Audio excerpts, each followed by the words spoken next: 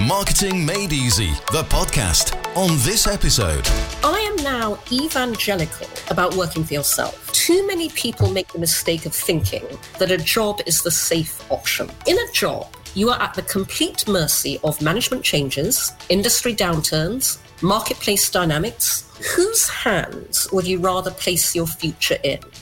Those of a large corporate entity who at the end of the day doesn't give a shit about you, or somebody who will always have your best interests at heart, i.e. you. Now here are your hosts from Get Savvy Club, Anna Geary and Anita Baldwin. Welcome to another episode of Marketing Made Easy by the Get Savvy Club with Anna Geary and Anita Baldwin. Today we're really excited because we have the lovely Cindy Gallop on as a guest. Cindy is a super interesting lady. Listening to hear all about how she's created an apartment that ended up being in a quite notorious video. I'm going to say that, give you a bit of a clue there. And also how she's convinced me to own my age, even though I'm still not saying it right now. Later in the episode, you're going to hear how you can win a book that she recommends as well. If you're enjoying Marketing Made Easy, the podcast from Get Savvy Club, use your podcast app to rate, review and subscribe. Hi, Cindy. Super excited to have you with us today. How are you? I'm good and I'm thrilled to be here. I actually stumbled across you, Cindy, on Twitter. Somebody that I'm connected to on there shouted you out. And I think actually his term was follow this lady for badassery. So that obviously made me think, oh, a badass lady. Yes, I will go and follow. So that's how I ended up following you and then looking into what you're all about. And no, Anita, you really wanted to ask about the apartment, didn't you? Well, I've got loads of stuff I want to ask about, but mainly I was reading your Wikipedia page, Cindy, and you basically started on you were very successful, but it was in a corporate way, wasn't it? So what kind of stopped you just going fully down that corporate route and then becoming, so innovative in the things that you've set up? So basically, in 2005, I turned 45 and I had my very own personal midlife crisis in the sense that I had always thought of 45 as kind of a midlife point. Obviously, by the way, in the happy assumption one lives to be 90, fingers crossed. Mm-hmm. But in the couple of years running up to it, I'd gone, on one's 45th birthday is the moment when you should pause, take stock, reflect and review. Where have I been? Where am I going? So on February 1, 2005, I ideally did that. And that was the point at which I went, oh my God, I've just worked 16 years for the same advertising agency. Very successfully, you ran it, didn't you? And you set up offices in different countries for it. And so very successfully. That was Bartle Bogle Hegarty, BBH. And, wonderful agency, love them to death. I had worked for them in London, Singapore and New York. The reason I'm here in New York now is I moved here 22 years ago to start up the US office for BBH. And the time honestly had flown by. But I went, oh my God, 16 years, maybe it's time to do something different. And then the problem was I hadn't the faintest idea what. I'd always said to people, I don't plan to work in advertising forever. I don't plan to work at BBH forever. But advertising is a really good industry to find what you want to do next, because you come into contact with so many different sectors, companies, brands, people. And so I guess I'd always thought that my next big thing would bubble up from the ether one day. And there I was at the age of 45 and it hadn't. So vast amounts of thought and angsting ensued. And eventually I went, if I want to review every possible option open to me for what is effectively the second half of my life, maybe the best thing to do is to put myself on the market very publicly and go, okay, guys, here I am. What do you got? And see what comes. So I took a massive leap into the unknown. I resigned as chairman of BBH New York in the summer of 2005 without a job to go to. And it was the best bloody thing I ever did of my life. Was it scary or exhilarating? No, of course it was. Yeah. But I am now evangelical about working for yourself, because too many people make the mistake of thinking that a job is the safe option. It's not. Because in a job, you are at the complete mercy of management changes, industry downturns, marketplace dynamics. I always say, whose hands would you rather place your future in?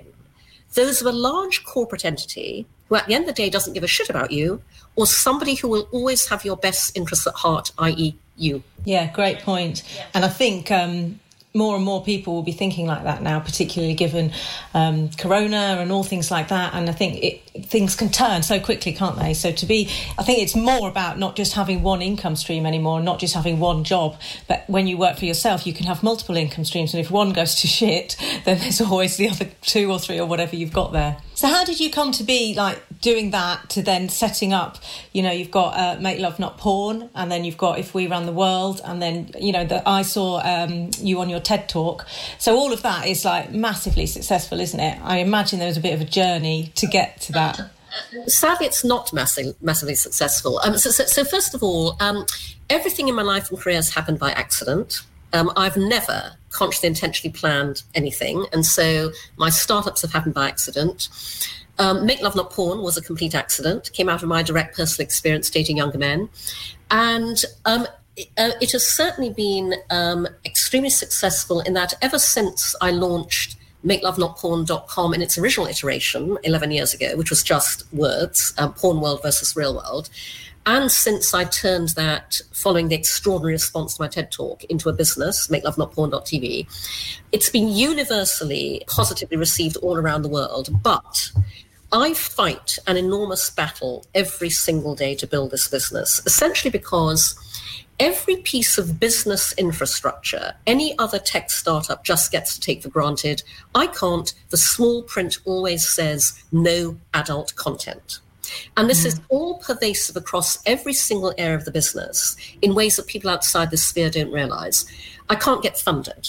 I can't get banked. It took me 4 years to find one bank here in America that would allow me to open a business bank account. Yeah, I heard that because there was someone that I knew that had they were selling, part of their business was selling sex toys, so they couldn't get just a regular bank account. No, it's ridiculous. Consider what a massive multi-billion-dollar industry it is. Potentially, yeah. But we can't realise the enormous financial potential of our businesses when we are not allowed to grow them the way everybody else does. Every tech service I need to use to operate my video streaming, video sharing platform, be it hosting, encoding, encrypting, the terms of service always say no adult content. In every single case, I have to go to the people at the top of the company, explain what I'm doing, beg to be allowed to use their service. Sometimes they let me, sometimes they don't. It's a very labor-intensive process. Our biggest operational challenge is payments. PayPal won't work with adult content. Stripe can't. We had to build our entire video sharing, video stream platform from scratch ourselves as proprietary technology because existing streaming services, off-the-shelf components will not stream adult content. I'm so jealous of friends who built video startups on top of Vimeo. Quick, easy, simple. I can't do that. Even something as apparently simple as finding an email partner to send the membership emails out with, MailChimp, won't work with adult content. Wow. We're rejected by 6 or 7 till we found SendGrid who would. A couple of years ago, I put a perfectly standard job description for a UX designer up on Upwork. 20 minutes later, they took it down and they told us we were not allowed to post job descriptions on Upwork because of who we are. I had no idea these businesses were so puritanical. I'm quite shocked by that. Every single thing is a battle, and therefore the biggest thing we have to celebrate at Make Love Not Porn is we're still here.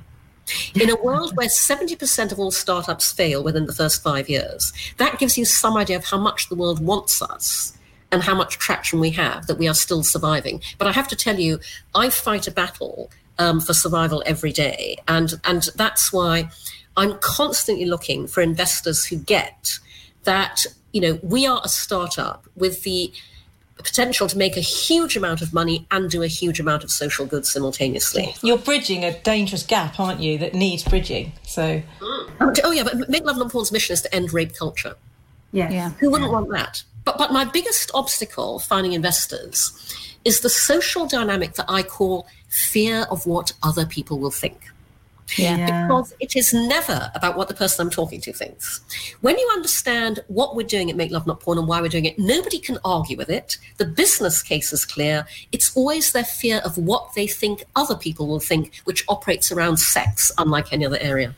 Yeah, which is actually the negative byproduct of social media. So we're social media coaches, and we're evangelical about the power of social media to help small businesses get out there, get clients, all that kind of thing. But the negative side of it is that society is so judgmental, isn't it? You can just say one wrong thing and you're vilified all over instantly, all over everywhere, and you have to backtrack, even if actually you might have worded it wrongly but have a really valid point, or actually just stand by your opinion. Here's why that happens, because this is directly relevant to what I'm doing. The young white male founders of the giant tech platforms that dominate our lives today are not the primary targets, online and offline, of harassment, abuse, racism, sexual assault, violence, rape, revenge porn. Therefore, they did not, and they do not, proactively design for the prevention of any of those things. Those of us who are most at risk every single day, women, people of colour, LGBTQ, the disabled, we design safe spaces and safe experiences. I and my team spent literally years concepting and designing Make Love Not Porn before we ever built it, because we knew that if we were going to invite people to do something they'd never done before, socially share their real world sex, we had to think through every possible ramification of that to create a completely safe and trustworthy space. And so I designed Make Love Not Porn around something everybody else should have done, but nobody else did, which is human curation. Our curators watch every single video submitted to Make Love Not Porn from beginning to end before we publish it. Our curators review every single post on what we call Make Love Not Porn Social, which is the ability on your profile to post text, photographs, art, illustration. We review every single post before we publish it. We review every single comment left on every video before we publish it. Wow. And that is why we can vouch for every single piece of content on our platform. And we have a platform that celebrates nothing but love, features nothing but love, showcases nothing but love, is all about love. Did you guys read the open letter I wrote to Prince Harry that Fast Company published last week? No. Okay, right. So after this podcast, and to your listeners, Google Cindy Gallop, Prince Harry, Fast Company, and you'll find it. Because Prince Harry, the week before last, he wrote very laudably an open call to the tech industry and companies and advertisers to completely re-envision the digital landscape, to eradicate hate and violence and racism and everything that we are all horrified by. And so I wrote an open letter to him in response, where I made exactly the point I've just made to you, which is that this is what happens when you have a white male-dominated tech industry where white male VCs only fund white male tech founders. Only 2.8% of all VC funding goes to female-founded ventures. Only 0.02% goes to black female-founded ventures. And yet the world that we design, because we are the ones most at risk in it, is the one that would keep us all safe. That's the answer to social media. So do take a look at my open letter, because I think you'll like it. So what I would really like to talk to you, have you still got the same apartment, the black apartment, or did you sell it? No. So I sold the black apartment 5 years ago, and now I live in the Sky apartment. Well, actually, I always forget people are listening to this. I just think we're just doing a live and babbling on. But, do you want to explain what we're talking about, sure. Cindy? Sure. So both my old apartment, the black apartment, and by the way, listeners, if you just Google the black apartment, you will see lots of coverage and photos of it. And my current apartment, the Sky apartment, and for that I recommend you Google the hashtag, the Sky apartment, because that will get you write that down. So with both of these, I pursued my New York real estate philosophy of always go looking for what nobody else wants. Because the only way to afford a nice apartment in New York is to buy a shithole and do it up. And so where the black apartment came from was, back in 2003, I decided it was time to stop pouring rent down a black hole and buy somewhere. And I was living in the New York neighborhood of Chelsea at the time, and I couldn't afford a single thing that was ready to move into. And so I ended up buying 3,800 square feet of completely raw space in the old YMCA building across from the Chelsea Hotel, big landmark. The YMCA had moved out in 2003. A developer had bought the building and demolished everything and was selling off it off as raw space. And I remember clambering over piles of rubble thinking, I can't do this. And then I thought, how the hell else will I ever afford this much space in New York? And so I basically had to build an apartment from the ground up. And incidentally, the fun thing about the Black Apartment is that I bought the front half of the 6th floor of the YMCA, which is where they used to have their indoor swimming pool in the back half. And so my apartment was literally the men's locker and shower rooms at the YMCA. So in the UK, they put wood suit keen DIYer. And I have to say, 2.5 years of complete renovation nightmare ensued. But the one good thing about building your own apartment is that you can make it work exactly the way you want it to.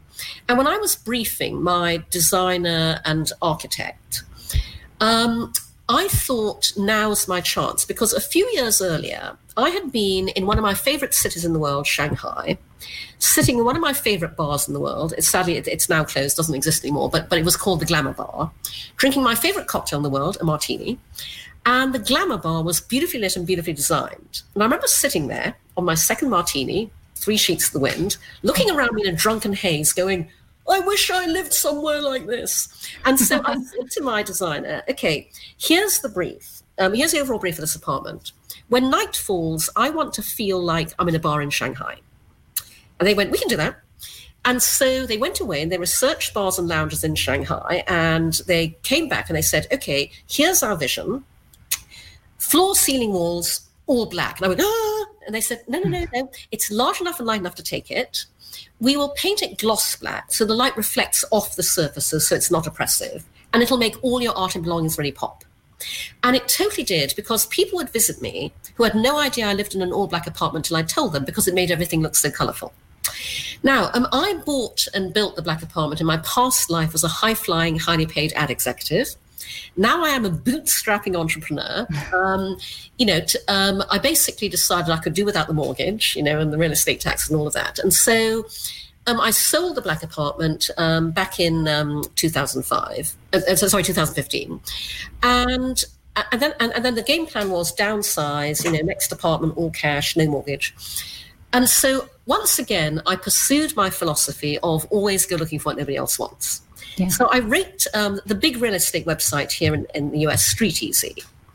And I found the listing for my current apartment, and it spoke to me for 2 reasons that would have had everybody else running 50 miles in the opposite direction. And by the way, they had. It had been on the market for 8 months. No one had bought it. Reason number 1, 0 photographs of the apartment on the listing. I went, great, it's a shithole. Okay, clearly so bad, they couldn't even cheat a tiny corner to, photograph again. Borne out by point number 2, the copy said, bring your vision and your architect. I went, great, total shithole. So I called my real estate broker. I went, I want to go and see this one. So he calls the other broker, makes an appointment, comes back, says, okay, Cindy, we're going to go on this day at this time. Then he said to me, oh, and by the way, just so you know, the other broker said to me, I hope your client has a lot of imagination. So he goes, he's got nothing but I'm going, loving these vibes. This listing was talking my language before I'd even seen it. So on the appointed day, we turn up at this building on 5th Avenue at 39th Street. Very nondescript from the outside, very tall, no idea what you're going to find. Meet the other broker in the lobby, and she says to us, before we go up, let me just prepare you. So she says this building was built 30 years ago. The developer who built it built on the roof, side by side, 2 penthouses. They're triplexes, 3 floors each, penthouse A, penthouse B. She said, we're going to go and see penthouse A, and penthouse A is lived in by a hoarder. And until I went, ka-ching, jackpot. And she said, let me tell you, it was way worse when we first saw it. At least he's now cleared paths through the stuff. You can vaguely see inside the rooms. And I'm just thinking, hallelujah. Yeah. It's a bizarre phenomenon, isn't it? Bargain. So the broker is very startled by the fact that I'm completely unfazed at hearing this. As we go up in the elevator, she says to me, people with vision come here. they lose their vision instantly. So you see how bad it was by the fact she was underselling every single front door. So I walked into this apartment, which looked nothing like what you see behind me, by the way, and it was jam-packed full of stuff, piled high, couldn't see a thing. Also, it had not been touched in 30 years since it was built. There were holes in the walls, the windows were covered in crap, but behind it, I saw spectacular views, tons of light, two walls of floor-to-ceiling glass, 3 terraces, tons of outdoor space, and I went, this is my apartment. Took forever to negotiate, get the guy out, but because everybody else ran screaming, it was a total bargain for Manhattan, but it then required a full-on gut renovation of everything. And so that was another two and a half years of nightmare. But I have to say, I'm so relieved that we completed the renovation last fall, and hallelujah, I've been in full lockdown for the past 5 months, and at least I'm lucky enough to be in lockdown in a lovely apartment with light and views and outdoor space, which prevents me going stir crazy. Thank God I wasn't mid-renovation when lockdown, because that would have been a total nightmare. So this is the Sky apartment. And the bit you haven't told us about the black apartment is that the notorious B.I.G. filmed one of his videos there, didn't he? So it wasn't actually him because he was dead by then.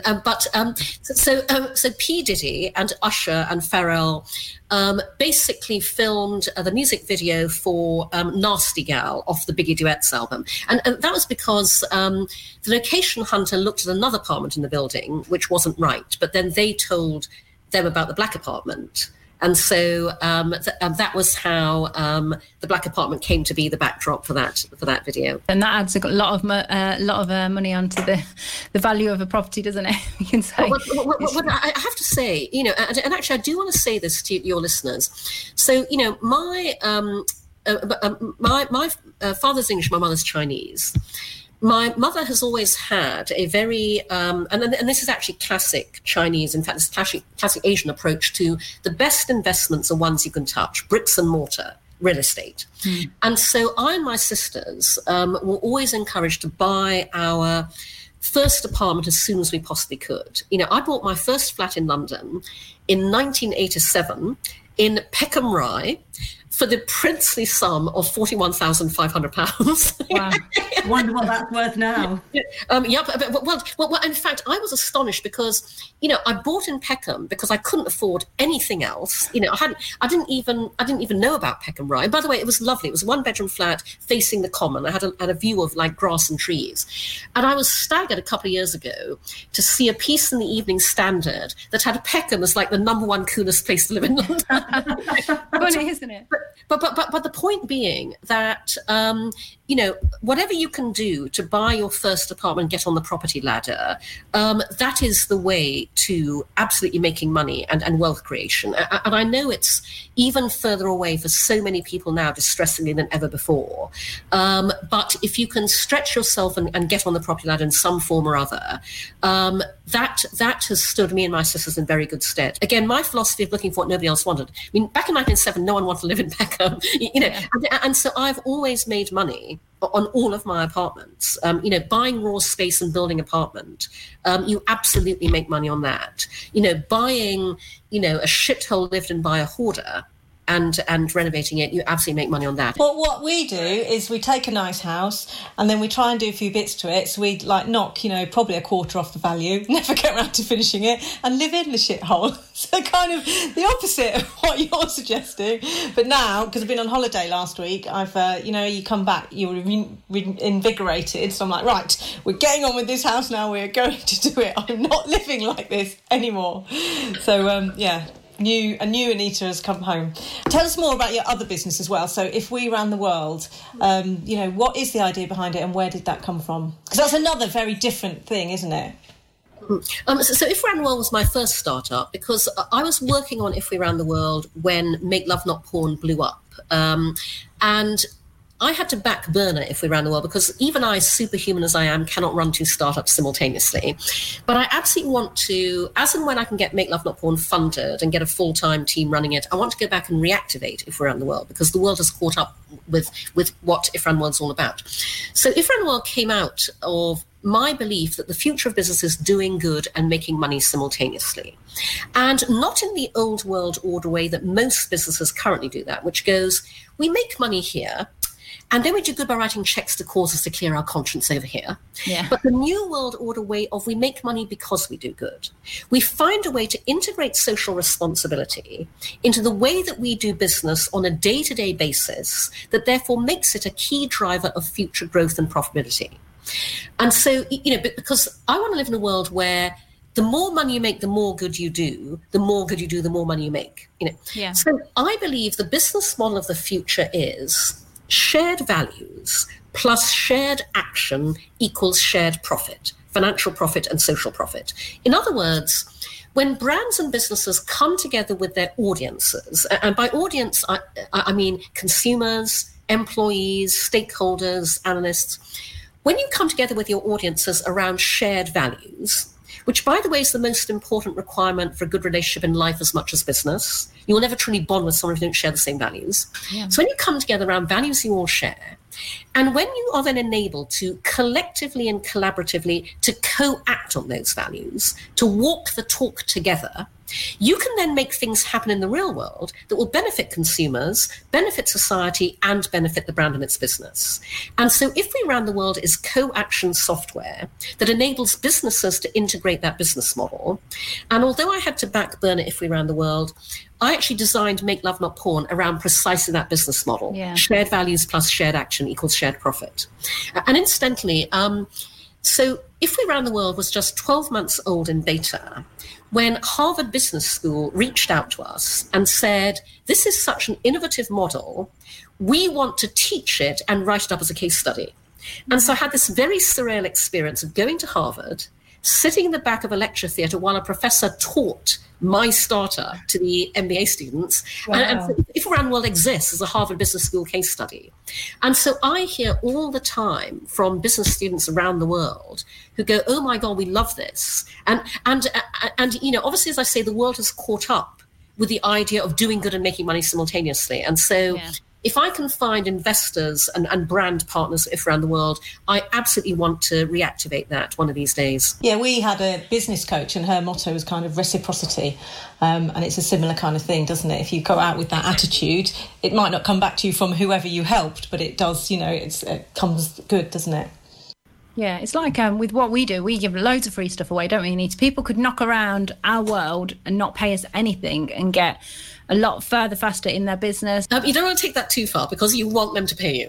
Oh, yeah, of course. Yeah, don't get me wrong. We choose our free. We decide our free. But, people can be, they can, especially if people say, oh, they can't afford it or they're new to us or whatever, they can just consume this podcast is completely free. That's what I love about the world right now. There's so many resources that you can get your hands on for free to get you going until you want to pay to that next level. And that's what we say. Hang around us, take the free stuff until you're at a level where you can take that next level and obviously pay us as well. So you're right. You want it to, because you sound like how we sound to our clients, because we're constantly saying to our clients, aren't we?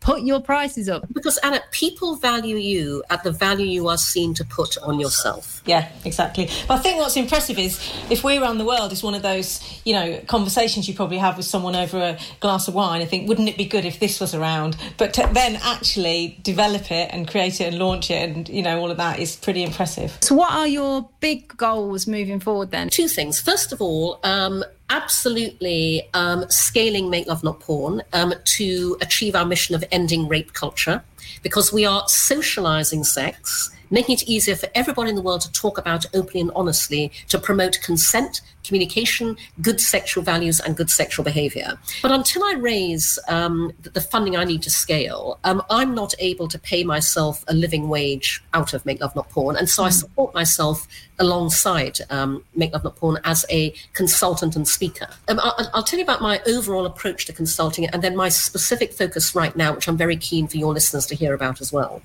So I consult very selectively only for clients and brands who want to change the game in their particular sector. So you come to me for radical, innovative, groundbreaking, transformative. I don't do status quo.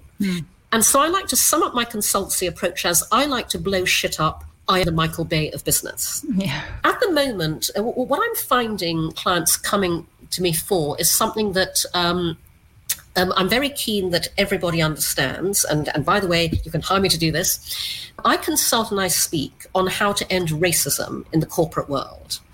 And I have a very specific approach to this because I am not the unconscious bias trainer. I am not the diversity inclusion coach. I am a hard-headed business strategist.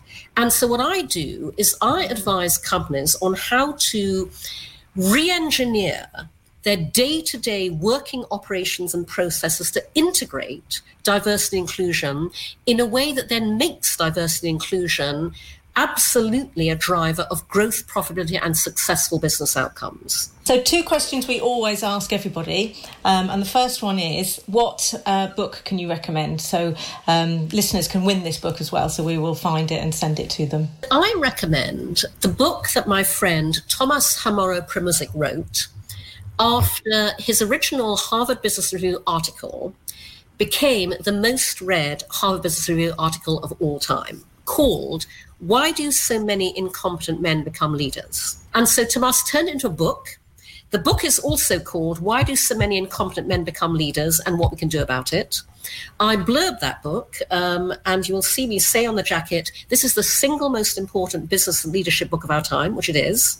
And so that is the book I recommend. And by the way, I think it's important to say to the men listening to this podcast, the lack of obstacles for incompetent men impacts you as much as it does women, because there is nothing more demotivating when you are slogging your guts out for your business to see all around you examples of utter male incompetence being promoted, getting the positions you wanted, getting the salary you deserved. The lack of obstacles for incompetent men hurts competent men as much as it hurts competent women. Yeah. So this is a very important read for everybody, and that's my book. There's a Japanese term for it, isn't it, to promote somebody out of their area of competency, and I can't remember what it is, but yeah, there's an actual term, because what you do when somebody's good at their job, you promote them, and what you probably do, or often do, is like footballers who are good at football, they promote them to be managers. They're not necessarily good managers. Actually, in the case of Tomas's thesis, in a male-dominated world, confidence gets promoted over competence. It's really interesting that a man wrote that as well. That I do find that really, so we'll have to. And in fact, I would just point you and your listeners to, and so Tomas and I earlier this year co-wrote a Harvard Business Review article, which is called 7 Leadership Lessons Men Can Learn from Women. So I recommend that to everybody listening as well. Another question that we ask is, because we're the Get Savvy Club, is we ask all our guests on the podcast, what makes you savvy? That's very easy. What makes me savvy is 60 years of life. I'm 60 years old. I tell people how old I am as often as possible. I shout my age from the rooftops because I am out to combat and change the appalling ageism that operates in the business world. And I am brilliant at what I do because I've spent 60 years doing it. Every business should be falling over itself to hire older people, or as I like to call us, experts. Yeah. Because when you are my age, any age that is over 40 and beyond, we are extraordinarily time and cost efficient for businesses because we get shit done a damn sight faster, again, because of our experience and expertise. And confidence, I think. Absolutely. And so what makes me savvy is being 60 years old. And by the way, I created the hashtag Say Your Age. I encourage everybody to say their age because my philosophy is the complete opposite of what a lot of people say they think challenge ageism. You will hear people say, oh, age is just a number. No, it's not. Your age is a very special number because your age is the sum total of you. Your age is the encapsulation of all of your lived experience, all of the things you've learned throughout your life, your age is what makes you valuable. We interviewed each other for the first couple of episodes, and when Anna asked me what makes me savvy, I said exactly the same thing, my age. I was thinking as well, Anita, you also had a midlife crisis. So I was 39 though, slightly younger. Quit everything and just started again, which is really interesting. You are so right, and it's so interesting you said that, because it was my birthday on Monday, and I did a Facebook Live, and somebody on the live said, "How old are you?" And I thought, why are you asking me that? And I didn't I just thought, I'm not answering it, and I just ignored it. But do you know what? It's because, and I've never really thought about it that before, because I never celebrated my 40th birthday, so I have this in my head, like everyone will just think I'm late 30s, like forever. But what you've said really does make sense. So maybe I should just own it. The next time somebody asks you that, just tell them. Yeah, okay. Start now. We did say on the podcast the other day, because we had somebody say to us, like they feel that they're the wrong side of 40 to be doing social media. And we were like, no, what's wrong with you? Like, it's not a thing. Tell them I'm 60. But that's our mission now, is to help, women of a certain age who think like that, to say you can get out there on social media, promote your business. And also, guys, it's so important because, after I left BBH, I began working for myself as a consultant, and I worked for several years on retainer to the Japanese ad agency Hakuhodo. And so I went to Tokyo a lot, and I was in Tokyo for a week working with my Japanese colleagues. And one night we all went out to a sushi restaurant and got tanked on sake. And in the course of the conversation, one of the Japanese women revealed that in her youth, she had been apprenticed to a Japanese fortune teller. And it was for a short space of time, it's like 6 months. So he taught her to read palms, but she could only read them in a very limited way. She could tell your love life, your health, something. And so we're all drunk on sake. We all went, read me. And so she read my palm, and her English wasn't very good, which was part of the charm of what she said, because, at the time I would have been 40, 47, 48. And she looked at my palm and she said to me, "You are only halfway." And I love that, because that was exactly how I felt. I'm only halfway. I mean, I'm 60. I was thinking this the other day. If I live, again, fingers crossed, to be 90, that's 30 more years. Yeah. That's a whole ton of time to do all sorts of things. And so do say to women, when you're 40, 45, 50, you've got as much of your life to live again. Yeah. And you've got so much opportunity to do such amazing things with it. I was trying to say this to my brother, because my brother's recently gone into rehab, and he's been sober now for like 18 months, and he's just turned 40 earlier this year. And he keeps going on about how he feels like that, he's let everyone down, he's wasted his life and stuff. And I point that exact time, you've got the same amount of time again and some exactly. now. You've got a long life to live again. It's fantastic. Yeah, you can just get started with this whole fresh, sober you that's going to be completely, you can have whatever you want to do, but he needs to work a bit more on that. But yeah, it is like, you're 40, only 40, like there's so much more that you can be doing and accomplish. Excellent. Well, thank you so much for being on the podcast. I'm going to wrap it up now, because we want to be respectful of people's time when we contact them, and be like, if we say it's going to be like 45 minutes to an hour, that's all it's going to be. Have you got anything else that you would like to add, or anything else? I'll just say to your listeners, you can follow me on Twitter at Cindy Gallop and at Make Love Not Porn. On Facebook, I'm Cindy.Gallop, and our Make Love Not Porn Facebook page is MLNPTV. I'm on Instagram at Cindy Gallop, at Make Love Not Porn, and do follow me on LinkedIn as well. Oh, I saw your dessert the other day. Oh my God. I screenshotted it and I sent it to Anita. I went, oh, look. I said, we'll get on just fine. Can I just tell you, the Bon Appetit peanut butter and jelly ice cream pie is to die for. Everybody, you can find the recipe on my LinkedIn profile and my social media generally. And do you know, Anna, I made that the day before. I left it in the fridge overnight. I tried it yesterday. I ate half of it yesterday all on my own, because that's how delicious it is. If you're enjoying Marketing Made Easy, the podcast from Get Savvy Club, use your podcast app to rate, review and subscribe. That was an amazing interview, really interesting woman. You know how I always have this theory that certain people I could be friends with, like Claudia Winkleman, Sarah Cox. I think I'd enjoy having a drink with her, and I could probably be friends with them. What I liked about her is that she's obviously really dynamic and got great vision, but actually to turn around and make these things happen is another story, isn't it? So yeah, quite influential and impressive, really good. So don't forget to subscribe to our podcast and rate and review it. If you want to be in with a chance of winning the book that she talked about, which sounds interesting, then screenshot the episode and put it on any social media platform and tag us into it so we can see that you've done it. And don't forget to look out for the next Get Savvy Quickie that will be coming later in the week as well. The best way to share is screenshot it and then tag us in Instagram, like at Get Savvy Club. You can find in the show notes here all the different ways of connecting with us, I'm sure. Do you know, we say, right, okay, let's Anna can do the intro and then I'll do the outro, and but you can't help yourself, can you? You have to oh, by the way. Actually, I think we should just jointly do it. One kind of takes the lead and one kind of doesn't. Yeah, okay. See you on the next episode. Bye. Bye. That was Marketing Made Easy, the podcast from Get Savvy Club. If you enjoyed it, join our Facebook group. Just search Get Savvy Club.